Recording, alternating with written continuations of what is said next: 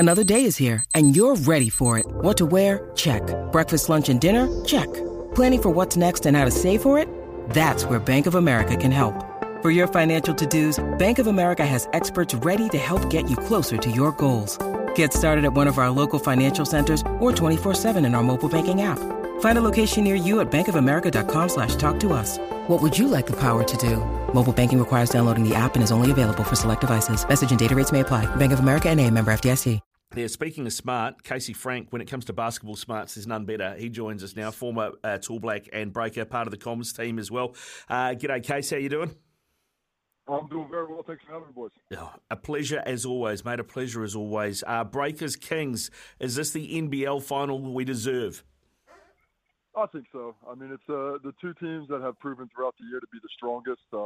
They've certainly at times dominated the competition and shown that they can beat teams in different ways. I mean, plenty of stars as well. There's going to be a whole lot of talent on display. A little bit of contrast to styles, and styles make fights, so it should make for a really interesting series. Case, obviously, we've now well and truly realised that this is going to be a different Breakers team this year. But I guess first of all, mate, can you believe the turnaround, the fact that they are now sitting in the grand final? Obviously a 5-game series, but where they were last year and to where they are now, can you even comprehend that this is all unfolded? Looking at the team from last season, it would have been a hard book to try and read and believe that this was the ending. But as I was thinking over the season, coming home from the game yesterday, I had to think about when I first saw them this season, and they were playing the Illawarra Hawks in a preseason game over out west, but it was a close scrimmage. It was just some close Breakers fans, and they allowed the commentary team to come in and get a look. And I just remember this was a Illawarra team from a season ago that had made the finals, and this Breakers team just absolutely dominated them defensively. I mean, it was like taking candy from a baby. They wouldn't let the ball up the court. I think at one point they were 58 points in this scrimmage and dominating.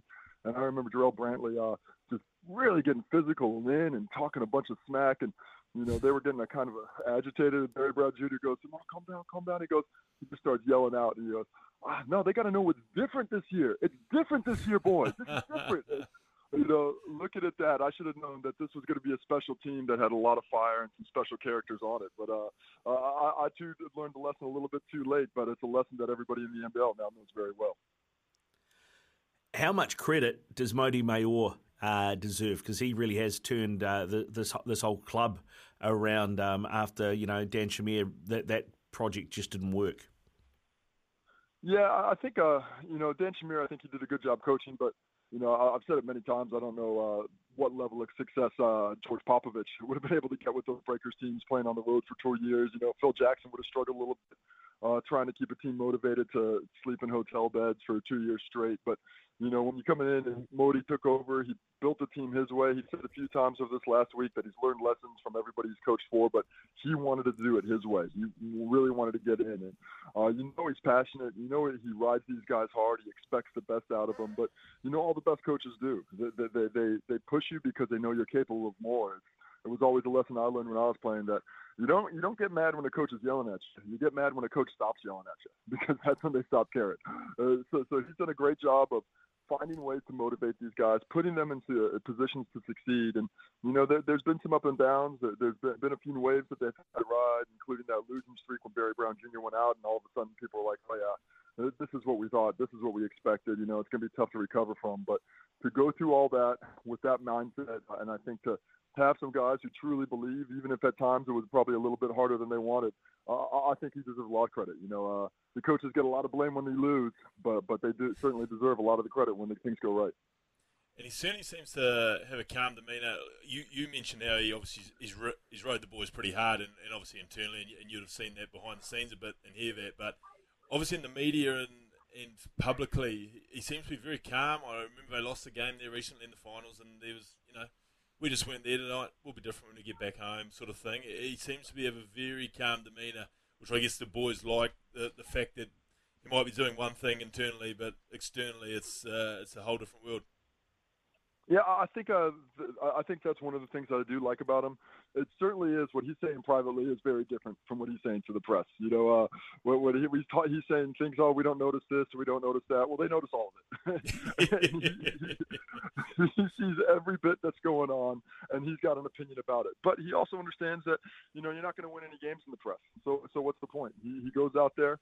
He takes he takes the blame. He points the fingers at themselves, talking about how I as a coach have to do a better job. And then he goes to the tape, sees where the tape is, goes to training, and tells all the players where they messed up. This is what we have to do better. I've never really appreciated coaches who call their players out in the press. Certainly, there's a time or a place to do that. But if you can't have that conversation face to face, man to man, with these guys that you're coaching, it is going to be difficult to ride them over an entire season. I think he's got no qualms about that, and because of that, I think it has helped driven them to a higher level. Now, Casey, the Taipans in their series against the Kings pushed them really, really close. And in fact, right over the season, I think we talked about it a couple of weeks ago that the Taipans had kept the Sydney Kings to 78 twice in a regular season. And even yesterday, if the Taipans shooting was on, they would have won that game because they kept the Kings to 79 points. So if you're Mody Maor, what can you take from what Cairns did and how can you implement it for the Breakers? Well, for the Taipans, they shot the most threes in the league. That was their style. They also shot the lowest percentage in the league of any team. So they were a volume team. When it was going right, it was going really right. And, a team that was also dealing with injuries. Jerry McCall, not at his best. I think at full strength, he can be a real difference maker defensively. And, of course, no Keanu Pinder, who was the sole slow post force, really, until the emergence of Sam Wardenberg lately. But I think what you see from Sydney playing against that Cairns Taipans team is you got to go out and you got to punch him right in the mouth. You can't be tenderfoot about it. You can't think maybe we're going to do this them physically, because eventually they're going to come and they're going to play bully ball. They got Xavier Cooks, who can play anywhere from he can guard at every position, but offensively he can go 3 all the way up to 5, and he's out there, he's beasting boys. He's going straight through the chest, he's coming over your back every single possession. Suarez as a big, you saw the shoulder that he dropped on Sam Wardenberg at the end of the game to send a little message that he got a suspended sentence for. And that Jordan Hunter as well, he's a big body who's going out there to play. The guards on the wings, Kawhi Noy, Sean Bruce, these are agitators. These are guys who are going out and they're stepping up to try and bully you. So, when you come up to a bully, what do you got to do? You got to step up right up to him and you got to hit him as hard in the mouth as you can to let him know you're not bullying me. And that's got to be the plan, I think, for the Breakers coming out. They're going to have to be the aggressors physically. They're going to have to not take a backward step at any point in time. And it's got to be from tip one. The opening tip, they're going to have to come out and be on their best game, especially in those physical departments, and do it legally, do it without fouling. But just let them know that this is a series. We may respect you, but we don't fear you. You can talk about fearing them. Obviously, if you're a betting man, this looks like a sort of a David versus Goliath scenario. What is it about the Kings that sort of have them going into this final series as pretty hot favourites against the Breakers? I think their style actually goes really well against the Breakers.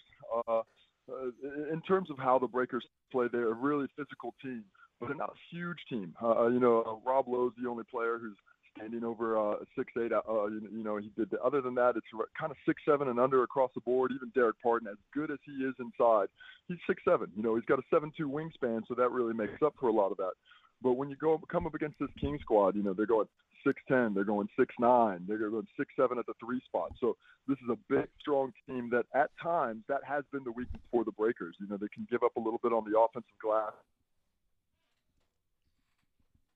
and that makes it really difficult as well for Barry Brown Jr. to score at the rim. When the few times, the times, especially early in the season, when the Breakers were still feeling themselves offensively, trying to figure out exactly what they were, they forced the Breakers into a lot of those mid-range shots into the runners, and those are difficult shots to make. Sometimes they'll drop, but often they won't. And when those are the shots you're depending on, you really have to play perfect basketball. You have to let that release come clean every time. Otherwise, it's going to be a long night on that offensive end of the half court, where at times the Breakers have struggled this season. You talk about the physicality and impressing yourself on the opposition, making sure they know you're there. Out of that Breakers lineup, who's the most likely to go Dylan Brooks on it? Well, I think there's a few in there. Certainly Jarrell Brantley. I mean, he's really impressed me all season long. He is a physical player. He can slide up or down in terms of his abilities to guard because he's got those quick feet.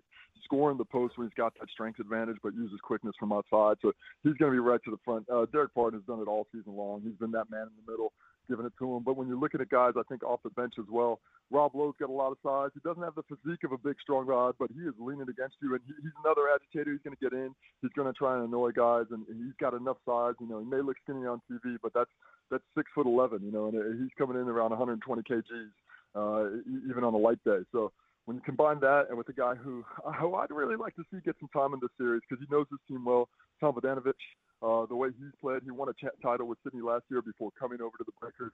It brings a little bit of that championship experience for the recent teams, and I think he's got a real ability to go in there and be one of the bullies on the block.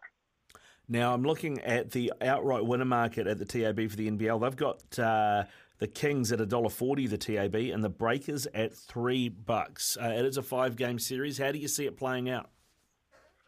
I think this one's going to go a ways. The Breakers, I think, have figured some things out about themselves, in particular offensively, since the last time these two teams met. And of the two, I think the Breakers are playing better basketball. Sydney came down to the stretch at the end of the season and wasn't playing their best, especially defensively.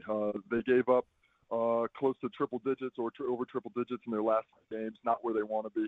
And we saw against Cairns that Cairns was able to score on them at times. So I think it's going to be a good sign in terms of that for the Breakers as long as they're able to hit shots with some consistency. If the three's not falling, it makes for a much longer series. They're going to have to get on the glass. But, I can't pick against the Breakers. It's the home squad. I'd hate to – if I have to see these guys walking down the street and they heard I said Sydney, I'd have a lot to answer for. You would, mate, you would. What about the finals MVP winner? Because Xavier Cooks is short at $1.75, and I know he's carrying an ankle knock, but still, that is very, very short. I do like the look of William McDowell-White at 17s. Where would you be going? He's going to have the flashy numbers that are going to put that in. I think the way Barry Brown Jr. is scoring right now, he's going to be key for this squad. He's coming off that 32-point performance, and I think he can actually be a real difference maker on the defensive end as well, especially against when he's locking in against Sean Bruce, when he's locking in against Derek Walton. Those guys can go. Xavier Cooks, he's a favorite for a reason. In my mind, he is the best player in the league. I think he's an NBA level player, if not right on the fringe. He's a guy who I think could go in there and physically match up and do a lot of things at that level. That's why he is the favorite. If it's not Xavier Cooks for the Kings, it's quite possibly Derek Walton Jr., although he's had difficult games against the Breakers, hasn't really found that scoring spark, all the space he needs because of those big, strong guards that are able to knock him off the line. Good stuff, Case. Thanks very much for coming on, man. Much appreciated. Go well, and good luck with the calls as well, eh? No, I appreciate it, fellas. There we go. Talking basketball, the NBL finals between the Breakers and the Kings with Casey Frank, former Tall Black, former Breaker, and, of course, a now commentator as well. Opinion on that? What do you think? Text us 8833, 8833.